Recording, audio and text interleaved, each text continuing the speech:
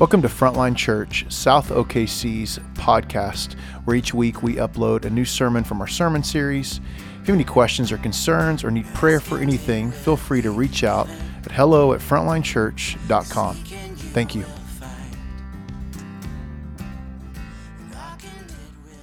The scripture for today's sermon comes from Genesis 4, 1-7. The word of God speaks to us. Now Adam knew Eve his wife, and she conceived and bore Cain, saying, I have gotten a man with the help of the Lord. And again she bore his brother Abel. Now Abel was a keeper of sheep, and Cain a worker of the ground. In the course of time, Cain brought to the Lord an offering of the fruit of the ground, and Abel also brought of the firstborn of his flock and their fat portions. And the Lord had regard for Abel and his offering, but for Cain and his offering he had no regard. So Cain was very angry, and his face fell. The Lord said to Cain, Why are you angry, and why is your face fallen? If you do well, will you not be accepted? And if you do not do well, sin is crouching at the door. Its desire is contrary to you, but you must rule over it. This is God's word to us. Awesome. Hey, good morning, guys. It's good to see you guys. Hope you enjoyed your extra hour of sleep. You either took that or stayed up like 3 extra hours last night. It's one of those two options. It's good to have you with us. Hey, I see some faces that I've not had the chance to meet. Me and the team here would love to find out any questions that you have about Frontline or ways that we could get you more involved in the life of the church. So it's good to have you. One of the things that gets asked a lot around here is why do we do some of the things that we do on Sundays? Why do we pray the prayers the way that we pray them? Or we use the phrase, why do we have these liturgical moments? And the quick reason why for that, the first is that we actually believe that you're not showing up as a consumer, but you're showing up to contribute to what God is doing, especially if you're here and you're a follower of Jesus. Like, you're not watching something happen, you're participating. You're doing the work of ministry with us, you're praying the prayers with us. And the second reason why we do this is because we actually believe that you're far more moldable than you and I often think we are. You are so moldable, and if you weren't, then marketing and advertisement would not be a thing.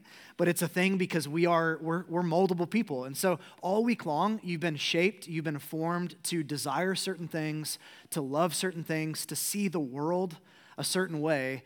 And what we're doing on Sundays is we're actually showing up and we're standing underneath the authority of the Word of God to let God shape us, to let His Word inform us, to desire what He desires, to love what He loves, and learn to hate what He hates. Amen? So that's why we do what we do each Sunday. And if you're here and you're just not sure what you think about the Bible or Jesus or any of this stuff, man, we are honored with your presence. We love that you're here. There is no silly question. There's no question that's off limits. We want you to come on in and ask away and just jump into community. Sound good? Okay, well, I'm excited about today, even though today is another weighty sermon. You're like, man, how many sermons are going to be weighty in Genesis? Well, Genesis 1-11 is sort of a downward spiral, so maybe a lot of them. But for now, we'll just jump into chapter 4 and 5. So let me pray for us. If you have a Bible, grab it, go to Genesis 4 and 5, and we'll get to work. Father, would you meet us today? And we just are grateful for the Word of God, the way that it shapes us. And today, God, I'm praying that you would shape us to hate sin more, to have a healthy fear of sin, to actually realize the damaging effects of sin, and where that's going in our lives and we don't even notice. We pray that you would give us today eyes to see. We pray that you would give us an awareness of what's happening. And God, we pray especially for those of us that are even on the brink of blowing up our whole lives. God, we pray today that you would snatch us from the fire, that you would rescue us, that you would redeem us. And I pray today that for my friends that need encouragement, that your word would meet them with mercy and grace. And for those of us that need kind of to be sobered up today, we pray that you would sober us up. So whatever we're carrying, we just need you. We need you to come and move and make your word come alive today. Pray these things in your name. Amen.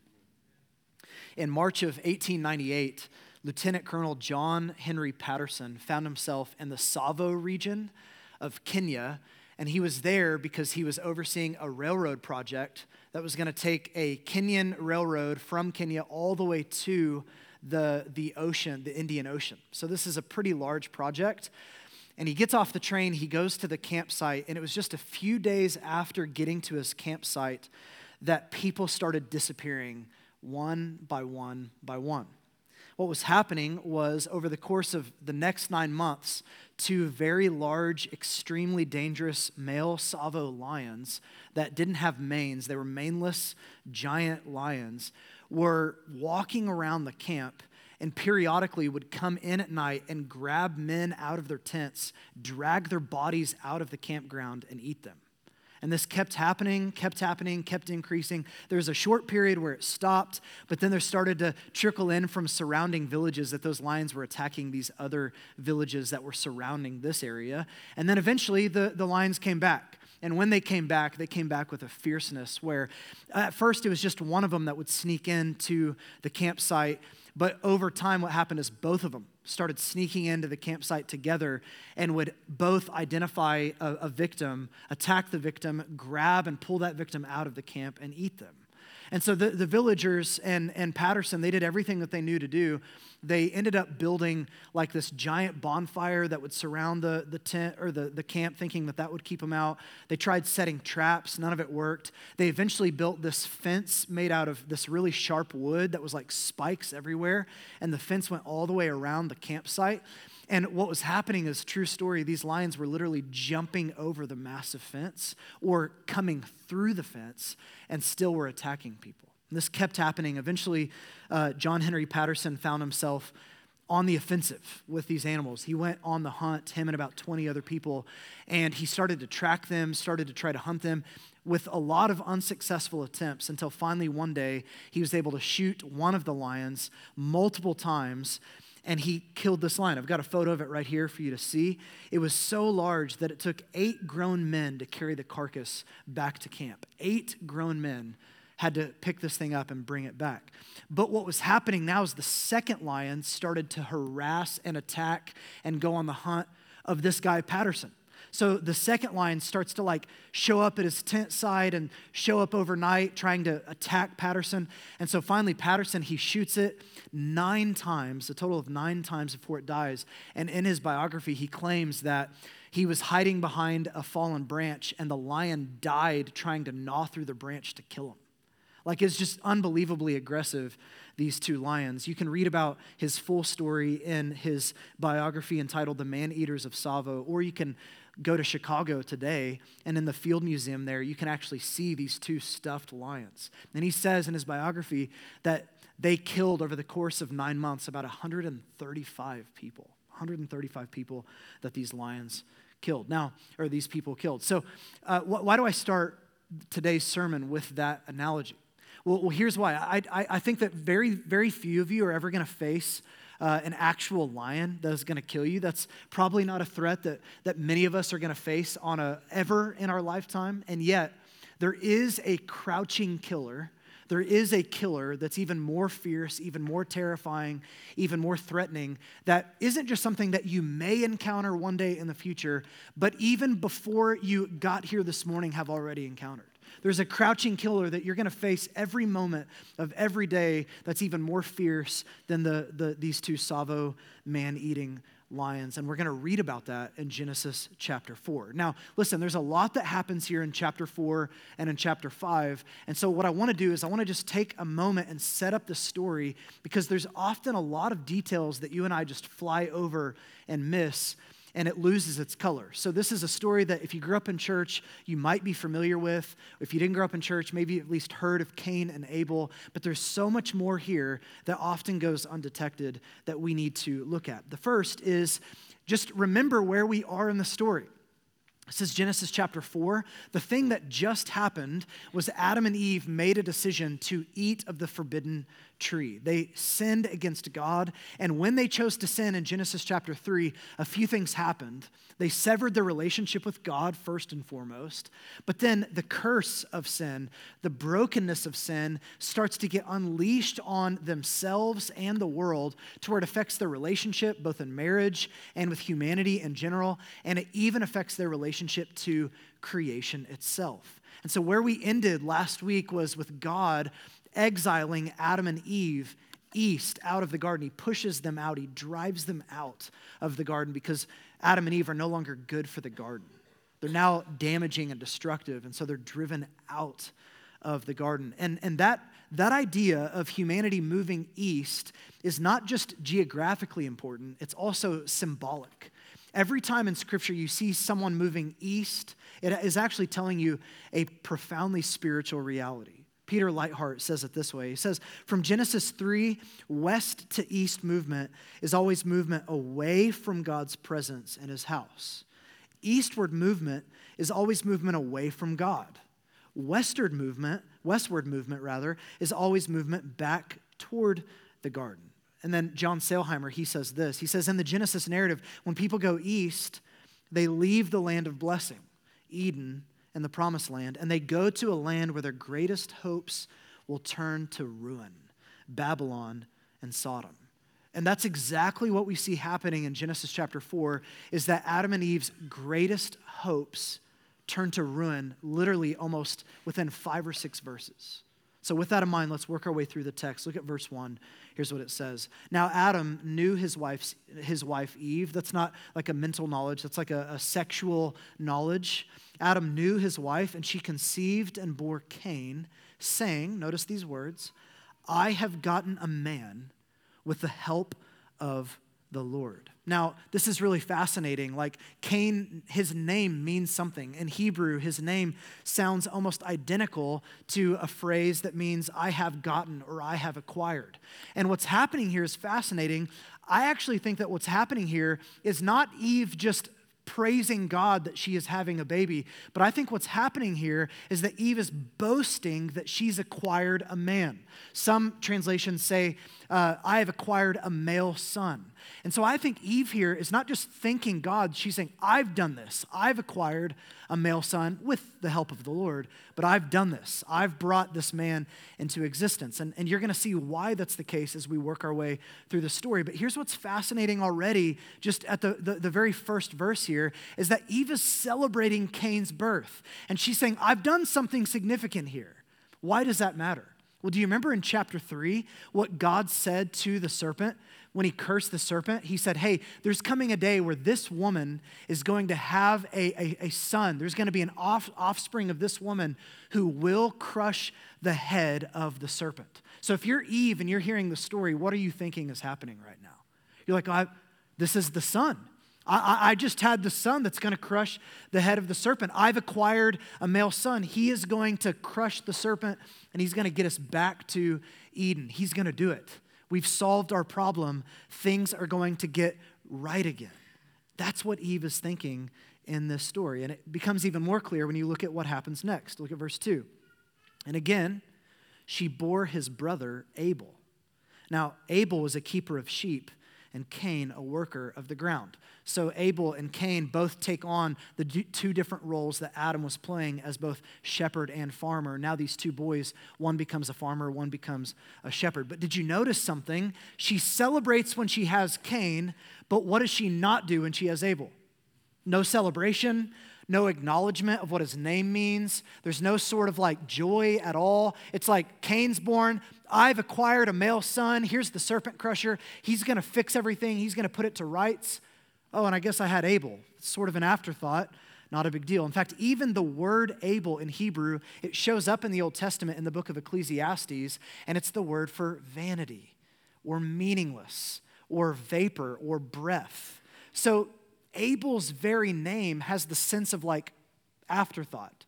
Here 1 second, gone the next, really not that significant. Now, can you imagine the dynamic between these 2 sons growing up, and every time their name is called, Cain's name is called, and there's that remembrance of like, Cain, yeah, he's the one that's going to come rescue everything. He's going to crush the head of the serpent. He's going to fix all of this stuff. Oh, and Abel too. Abel's just kind of around. Abel's there. That would have been a really interesting dynamic between these 2 sons. Now, with that in mind, let's keep reading. Look at verse 3. And in the course of time, Cain brought to the Lord an offering of the fruit of the ground, and Abel also brought of the firstborn of his flock and of their fat portions. And the Lord had regard for Abel and his offering, but for Cain and his offering he had no regard. So Cain, look at this, was very angry, and his face fell. Two different offerings. One was accepted, and the other was rejected. Now, people throughout history have offered all kinds of speculations as to what might be happening here. Why did God look at Abel and his offering and accept it, but then he looked at Cain and his offering and he didn't accept it? What's going on here? And some of the speculation is really interesting. Some people have said, well, it's because, God really prefers animal sacrifice. And so when Abel sacrificed an animal from his flock and brought it to God, well, that was more preferred as opposed to what Cain brought. Or some have said, well, notice here, Abel brought the firstborn of his flock, and Cain did not bring the first fruits of his fruit. He didn't bring the first fruits. And so maybe it's showing that Abel's heart was to be more generous and to be more sacrificial. Others have been like, maybe God just doesn't like fruit. Maybe he just prefers brisket. Like fatty brisket is what God desires. And yeah, amen, right? And like fruit is like maybe not his thing, There's all these really interesting dynamics at play here. But what we find out in the New Testament is that it actually has nothing to do with what they were offering. In fact, the reason why God looks at one and accepts the offering and looks at the other and rejects it has nothing to do with what's being offered. You can read through Deuteronomy and realize that fruit is an acceptable offering to God. That offering, the firstborn of your flock, is also an acceptable offering to God. Both are called an offering, and both are fine in and of themselves. So the issue is not what is being offered. The issue is who is doing the offering. Who is actually offering? That's where the issue lies. And here's what we find out in the New Testament. Hebrews 11:4 is going to praise Abel for his righteousness and faith, and we're told nothing about Cain's righteousness or faith. Here's what it says. By faith, Abel offered to God a more acceptable sacrifice than Cain, through which he was commended as righteous, God commending him by accepting his gifts. Furthermore, we read this in 1 John 3 about Cain. It says, we should not be like Cain, who was of the evil one and murdered his brother. And notice, why? Why did he murder his brother? Because his own deeds were evil and his brother's righteous. So what's happening here is less about what is being offered, and it's more about the heart posture of the offerer. That one of them is righteous, one of them is desiring to please God, and one of them is not righteous and does not have faith and does not want to please God. And so God looks at Abel and he receives and accepts and looks with favor on Abel in his offering, and he rejects Cain's. And furthermore, instead of Cain going, oh my gosh, I didn't know, what can I do to bring an acceptable offering? What needs to change about me? What should I do, God, to do something that would bring you honor and delight and joy? What do I do? What do I change? Cain doesn't do any of that. Instead, we read in verse 5, so Cain was very angry and his face fell. In fact, that word, his face fell in Hebrew, is a way to talk about depression. Cain spirals into anger and depression. Now remember, think about Cain for just a minute. He's the firstborn son. He's the one that's supposed to crush the head of the serpent. He's been told his whole life how significant he is and how much he matters. And so here he's like, what, my little brother gets accepted by God? Abel, the breath, the vapor, the meaningless one, he gets accepted by God, and I don't, the oldest one gets overlooked? Cain is incensed and he is depressed. And that leads me to the three things that I want you to see today about the nature of sin. The first is the subtlety of sin, and then I want you to see the spiral of sin, and then we'll close by looking at the solution of sin. So real quickly, here's the first one, the subtlety of sin. Look at verse 6. The Lord said to Cain, why are you angry? And why has your face fallen? If you do well, will you not be accepted? And if you do not do well, notice this line, sin is crouching at the door. Its desire is contrary to you, but you must rule over it. I think this idea of sin being a croucher, a crouching killer, is maybe one of the most vivid, artistic, helpful descriptions of sin that we get in the entire Bible. Sin here is described as a crouching lion that is seeking to devour. Now, let me just ask something. Why does a lion crouch? There's probably a lot of reasons why, but what's the most basic reason why a lion would crouch? It's to hide. They don't want to be seen. Sin is a croucher, and what it does at its very core is hide from view. This is why God even has to warn Cain, hey, be careful, because outside of your door, you're not even going to notice it. You're going to walk out of your house and sin is there crouching. It's a crouching killer and it's hiding from you. You're not going to notice. I'm warning you to pay attention, to see what is hard to see, that it's there, it's hiding, right? So here's the crazy reality with Cain, is that Cain does not feel like there's a crouching killer outside of his door. What does Cain feel like? Well, Cain just feels justified in his anger. Cain feels overlooked. He feels slighted. He feels underappreciated. The absolute danger with sin, both for Cain and for you and I today, is that often it makes itself look really small and insignificant and hide so that we just don't think it's that big of a deal. It's not a crouching killer. It's just, I've been overlooked and I'm angry and I'm sad about it. There's a lot of ways that sin hides in our culture and in our lives. Let me just give you three of them real briefly. The first is the way that sin can hide even intellectually. Like maybe you're here and you've been here the last few weeks and you're like, man, this church talks a lot about sin, right? Why does this church talk so much about sin? It's 2023. Are we still talking about sin? Isn't that an outdated, old concept? And in fact, in our cultural moment today, what's crazy is not only, the only sin in our culture is to say that something is a sin, right? Like if you don't affirm my every desire and my every longing, and you don't let me just pursue what it is that I want, because the world is a canvas for me to just display who I really am to everybody else. If you don't accept me and applaud me and celebrate me, and even more so, if you say what I'm doing is sinful, then you're abusive. Like you're triggering me. You're offensive. You're toxic. I can't have you in my life. That's the way that we treat people who talk about sin. It's outdated. It's obscure. It's ridiculous. In fact, here's a really interesting study. Recent Barna research tells us that, quote, 77% of self-described Christians agree with the statement, people are basically good. 77% of people who would say they're Christians would say we're basically good. Yeah, there's a few people out there that are monsters and they're evil and they do wrong things. Everybody else is basically good. And we've just done away with sin as a culture altogether. I mean, imagine right now having a logical, reasoned conversation with a professor at virtually any university in the U.S. about sin. You're going to get laughed out of the room. It's outdated. It's an old concept just used by the religious powers at be to keep people at bay. But here's the problem with that, friends. If that's your vision of sin, then what do you call mass shootings?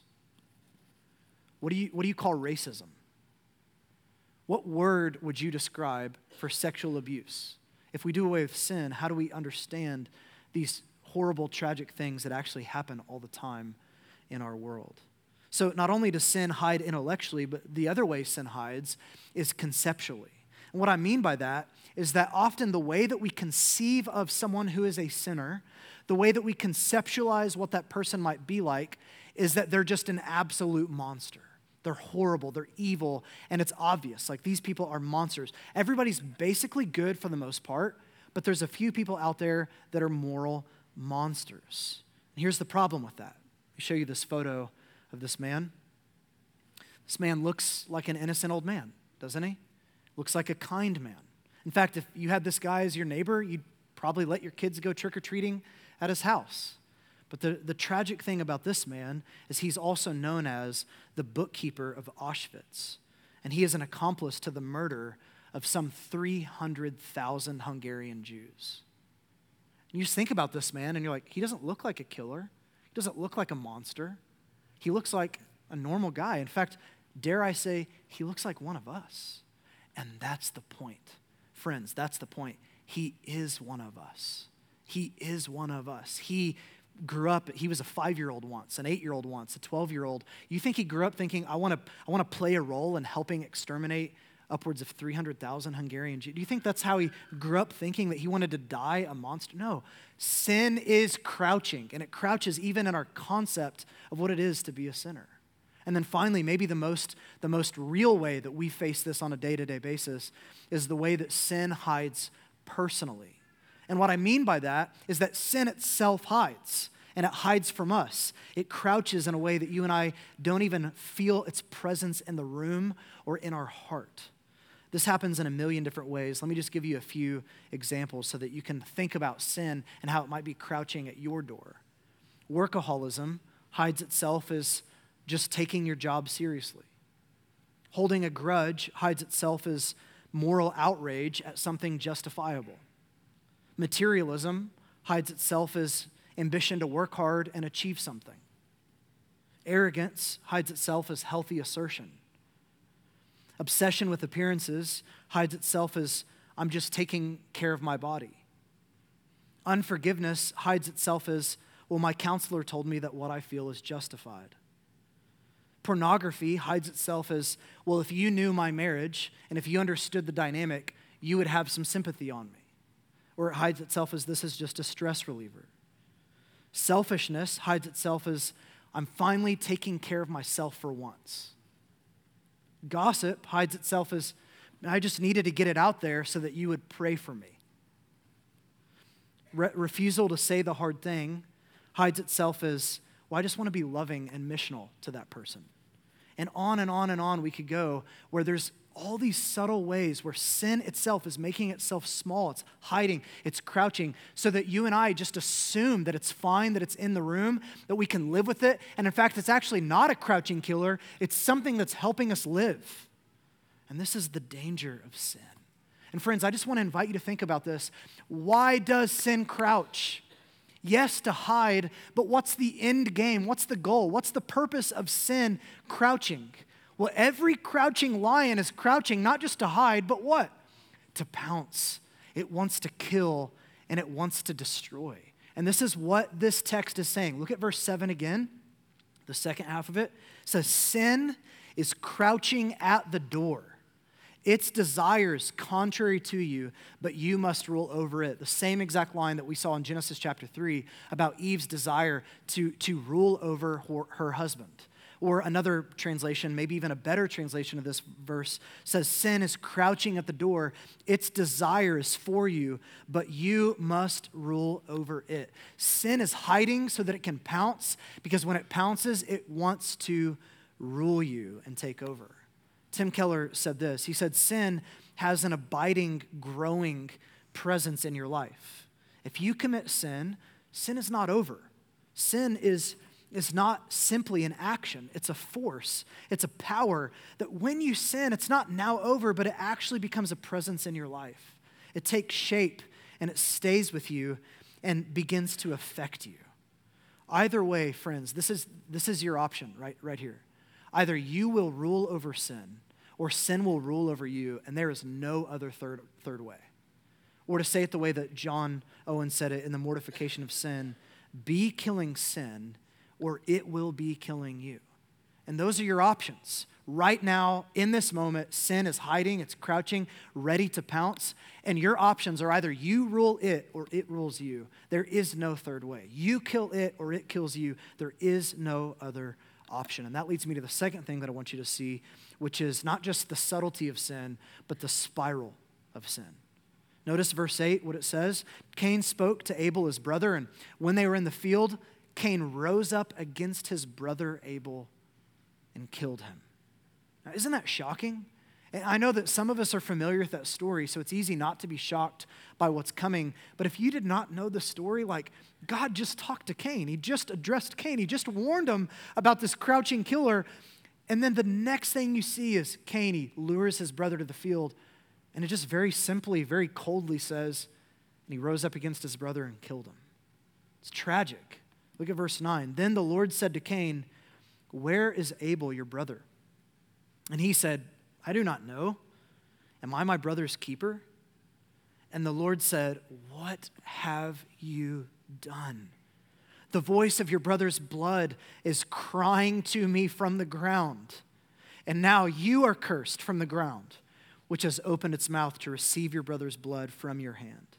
When you work the ground, it shall no longer yield to you its strength. You shall be a fugitive and a wanderer on the earth. See, sin was crouching at Cain's door. He was even warned about it, and yet sin pounced and it took over. And here's the spiral of sin that I want you to notice. There's a lot of ways you see it in chapter 4 and in chapter 5, but the biggest way is this. If you compare Genesis chapter 3 with Genesis chapter 4, already the spiral of sin is at play. Actually, Genesis chapter 4, in some way, is a retelling of Genesis chapter 3, but instead of Adam and Eve, now it's Cain and Abel, and there's different characters, but the same story is playing out and again and again. Like his father Adam, God had called Cain to rule over the beast, but what ended up happening is the beast ruled over him. And like his father Adam, his decision to sin and let the beast rule over him led to the curse of sin, and that begins to unfold again in chapter 4. And did you notice the similarities between the questions that God asks when he shows up in the Garden of Eden to Adam and Eve, and how similar they are to the questions that he's asking Cain in chapter 4? He shows up in chapter 3, and he says this. He says, "Where are you?" to Adam and Eve. He shows up in chapter 4, and he says, "Where is your brother Abel?" Now it's not just that you've eaten of forbidden fruit, but now there's blood in the ground and your brother's dead. Where is he? He shows up to Adam and Eve and he says, "What is this that you have done?" in Genesis chapter 3. Same words again in chapter 4. "What have you done?" And even more so, here's the spiral of sin, that in chapter 3, Adam and Eve, when they sin, what do? They realize that they're naked. They feel the sting of shame, which is a good sting, and they run and they hide, which is not good. They should have ran to God, but they run and they hide. But at least they felt the shame enough to run and hide. What does Cain do? He just stands right there, feels nothing. Nothing is happening, no shame whatsoever. And God shows up and he says, "Hey, where is Abel?" And he goes, "I don't know. Am I my brother's keeper?" Blood on his fingernails. And he's going, "I don't know where he's at. I'm not responsible for my brother." And the tragedy of that, friends, is even the word that he uses for "am I my brother's keeper" is the same word in Hebrew for what God created Adam to do in the garden, to work the ground and to keep it. Adam was called to keep and protect and use his strength to bless. And here Cain uses his strength to rise up against his brother, and instead of keeping, he kills. This is the devastation and the spiral of sin. Chapter 3 is bad enough, but it leads to chapter 4, and chapter 4 is worse. You see the spiral in one other way, and that's with the genealogy, which is like your least favorite part of everything in Scripture. But there's something said here that is really important to catch of. There's all these generations happening, but it ends with a guy named Lamech who has 3 sons. And Lamech is an escalation of Cain's evil and brokenness and dysfunction at every level. In fact, here's what we read about Lamech in verse 19. It says, "And Lamech took 2 wives." Now remember, Genesis was chapter 2, God created man and woman, and he brings the woman to the man, and it says, "A man will leave his father and his mother and hold fast to his wife, and the 2 shall become one flesh." God's original design and intention for marriage was one man and one woman in covenantal love. That is what marriage was intended to be. And what is Lamech doing here? He takes this gift of marriage and immediately distorts it and twists it. And now in greed and in selfishness, he doesn't take 1 wife, he takes 2 wives for himself. And we go on to read this. Lamech said to his wives, this is the second line of poetry that we have in the Bible, "Adah and Zilhah, hear my voice, you wives of Lamech. Listen to what I say. I've killed a man for wounding me, a young man for striking me. If Cain's revenge is 7-fold, then Lamech's is 77-fold. Rather than being ashamed at murder, he's boasting, and now he's bragging and writing a song about how some young kid hit him and he murdered him as a vengeful response. Now I want you to notice this. In Genesis chapter 2, the very first line of Hebrew poetry, there's a man who is singing to his wife. It's Adam singing to Eve, and it's a love song. The second line of poetry that you ever see in Hebrew scripture is another man, but now he's singing to both of his wives, and it's not a love song. He's singing a vengeful, violent poetry song about how this young man hurt him and he killed him. This is brokenness at every way. Friends, here's my point. Sin isn't content to stay put. It spreads. It grows. It infects. It hides so that it can pounce, so that it can lash out and attack. And that's why James, the brother of Jesus, said this in James 1. He says, but each person is tempted when he's lured and enticed by his own desire. Then desire, when it is conceived, gives birth to sin. And sin, when it's fully grown, what does it do? Brings forth death. And that's the tragedy of Genesis chapter 4 and in Genesis chapter 5. We read this in chapter 5, verse 5. Thus all the days that Adam lived were 930 years, and what? And he died. Now, as Westerners, we read that verse, and what are we noticing? Adam lived 930 years? Let me tell you, no one in the ancient Near East was shocked by that or asking those questions. What is the phrase that would have stood out to them when they read this for the first time? Adam died? Adam died, the one that God made to live forever in the garden with him and peace and in joy, and Adam died. This is what happens when you sin. It leads to death. And if you read chapter 5 carefully, what you're going to read is, and he died, and he died, and he died, and he died, and he died. Death is the whole theme of Genesis chapter 5. So friends, I know this is heavy, I know this is bleak, but imagine for just a minute being Eve in this story. Imagine being Eve. She starts out the chapter in chapter 4, verse 1, celebrating. I have acquired a son, a male son, by the help of the Lord. I've done something. I have given birth to the serpent crusher. I mean, she is full of, whether it's positive or negative, she is full of hope in Genesis chapter 4. And now imagine at the very end of chapter 4 what's happening with Eve. Her son Cain has just murdered her other son Abel. Cain is no longer around. Cain is exiled. He's pushed out. So now she goes from having 2 sons to having no sons. What about the serpent crusher? Is there any hope? What's going to happen? Is this story going to continue to spiral downward till everybody just kills everybody and the earth ceases to exist? Well, that leads to the last and final thing that I want you to see, which is the solution to sin. The solution to sin. The first thing that I want you to notice here, and I'll be brief, is I want you to notice that this is not just a chapter about the dangers of sin. This is actually a chapter about the kindness of God. In fact, over and over, we're getting a portrait of God that's unbelievably kind and tender towards Cain. Think about this. In verse 6, God comes close to Cain, and he's checking on him. Hey, man, I noticed that you're angry.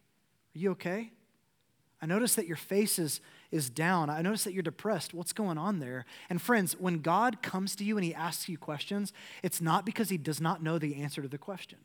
It's because he's wanting you to see what's really going on. He's wanting you to probe. He's wanting you to dig. He's wanting to help you understand. So here he's coming to Cain and he's going, man, I noticed that you're angry. I noticed that you're depressed. What's going on here? This is God just entreating Cain, kind of digging in with Cain, checking on Cain. And then in verse 7, it ramps up and God even warns Cain. He says, hey man, I want you to realize that there's a crouching killer outside your door. Please be careful. Hey, you know that if you do the right thing that you're going to be accepted, but if you do the wrong thing, there's this killer that wants to have you and rule over you. Please be aware of that. He's being kind and patient. He doesn't shame Cain. He doesn't go, how dare you bring me fruit? How dare you have that heart posture? He's entreating him. Cain, where are you, man? What's going on? Is everything okay? Here's what you need to do, the right thing. This is unbelievable. And then in addition to that, notice the unfathomable kindness of God even after Cain kills Abel. He doesn't show up to Cain in a fiery, furnace of wrath and judgment and go, how dare you kill your brother? What does he do? He comes to Cain and he asks again, hey, where's your brother? Where's Abel? He's begging for Cain to just confess where he's at, to own what's happened, to ask for forgiveness and receive mercy. He doesn't do that. And then even when Cain gets exiled and it's like he's getting pushed out of his family, notice what happens in verse 13. Cain said to the Lord, my punishment is greater than I can bear.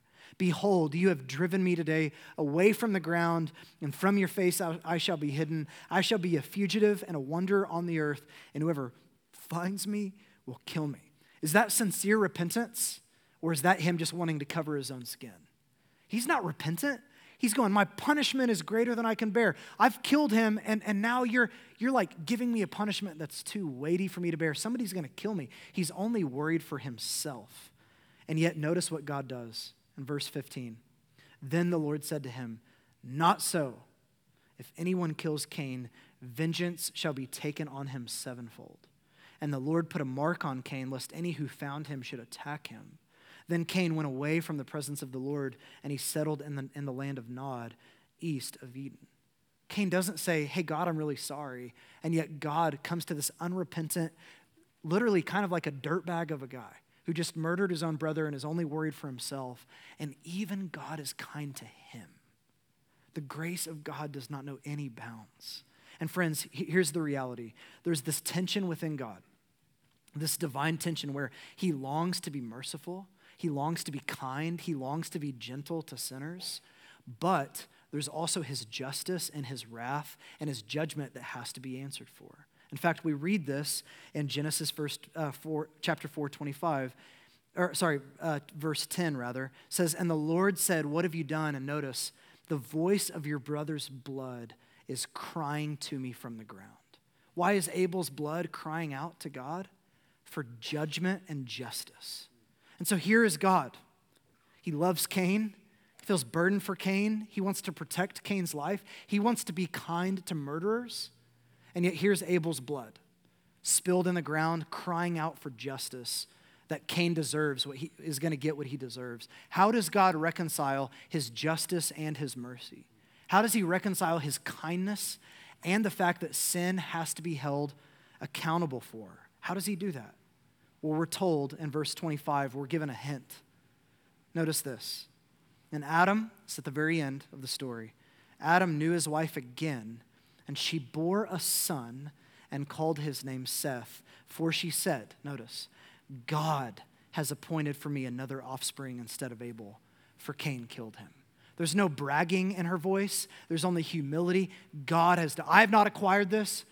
God has appointed for me a son. You know what happens with Seth? Seth grows up and he has a son. And that son grows up and he has a son. And that son grows up and he has a son, eventually has a son named Jesus. And this Jesus, he is the serpent crusher. He is the one that we hope in. And friends, this Jesus is a lot like Abel. Like Abel, Jesus was full of faith. Like Abel, Jesus was righteous completely. And like Abel, Jesus is going to be innocently slaughtered by his brothers, and his blood is going to be spilled into the ground. And friends, here's the reality. When Jesus' blood goes into the ground, it cries out even still to this very day for justice. But the only difference between Abel's blood and Jesus' blood is that Jesus' blood is not crying out for justice against us. It's actually crying out for justice for us. This is what it says in Hebrews 12. But you have come to Jesus, the mediator of a new covenant, and to the sprinkled blood that speaks a better word than the blood of Abel. Friends, Jesus' blood to this very day cries out for justice, but not against you, it's for you. So that every time, for those of us who have placed our faith in Jesus, every time we sin, every time we mess up, every time we blow it, every time we do something that was just dumb or truly evil, Jesus' blood cries out, and instead of it being justice against us, he's saying, Father in heaven, you cannot punish them because remember, I was punished in their place. You can't let them die for their sin because I died for their sin. You can't hold them accountable for their sin because I was held accountable for their sin. On the cross, his mercy and his justice meet together, and he bears the weight of our sin, the weight of our curse, so that even people who have had sin crouching at their door and have dabbled and given in at times and done things that we're ashamed of, we could be loved, we could be forgiven, and we could have his blood speak a better word over our life. I want to invite you, would you stand with me? Today, as we come to the table, man, there's two realities. The first is if you're here and you're not a Christian, man, I want to beg you, would you please come to Jesus today? If you do not place your faith in Jesus, if you don't place your hope in Jesus, then you are relying on your own blood. You're relying on your own blood, on your own life, on your own goodness, and it is not enough. That you will die and you will face the penalty for your sin. Today you are getting invited, you're getting begged with to come to Jesus, to place your faith in Jesus. Let his blood cover you for your sin. If you're here and you're not yet a Christian, we love you. We are glad that you're here, and we want to be clear with you. There is no hope apart from Jesus, none at all. So what you can do is, friends, you can come. We're going to have men and women down front in a minute. You can talk with us. We'll tell you what it is to be a Christian, what it looks like to publicly put your faith in Christ, to get baptized. We'll take you out for coffee. We'll answer questions that you have. Maybe you don't want to do that. There's going to be prayers up on the screen that you could pray right where you are right now. If you are a follower of Jesus, man, I want to ask you, hey, where is sin crouching today? Where is sin hiding from you? Where have you made a home for a killer in your heart? Where have you made a home? Where have you become comfortable with it? It is not content to just be friends with you. It wants to rule you. It wants to rule you. What are the places in your life right now that are cracks that if you don't address, they're going to be caverns? And that crouching killer is going to pounce. What are those places? Today, you're being invited to come and remember that Jesus had his blood shed for you. So the way that he was serious about even his own body being killed for sin, hey friends, let's be serious as we receive his mercy today to, by his grace, kill our sin. Amen? You can receive his body that was broken for you, his blood that was shed for you. And I just want to say to those of you that are ashamed of failures in your life, you're ashamed of like the ways that you've given into temptation. Today, you don't even feel like you deserve to come to this table. Man, the only reason why you're able to come is not because of your righteousness. It's the righteousness of Jesus. He had mercy on a guy like Cain. How much more on his own sons and daughters? He loves you. He's not embarrassed of you. He's only against your sin because it hurts you. He wants to love you. So come to him today. Don't be ashamed. If you're in Jesus, you can lift your head and receive his love, receive his grace, and receive help to kill sin. Amen? So come together. There's bread, there's wine or juice. Based on your conscience, grab what makes sense. Get in groups today, and let's remember. Let's go to war against our sin. Let's remember this sacrifice. You guys can come whenever you're ready.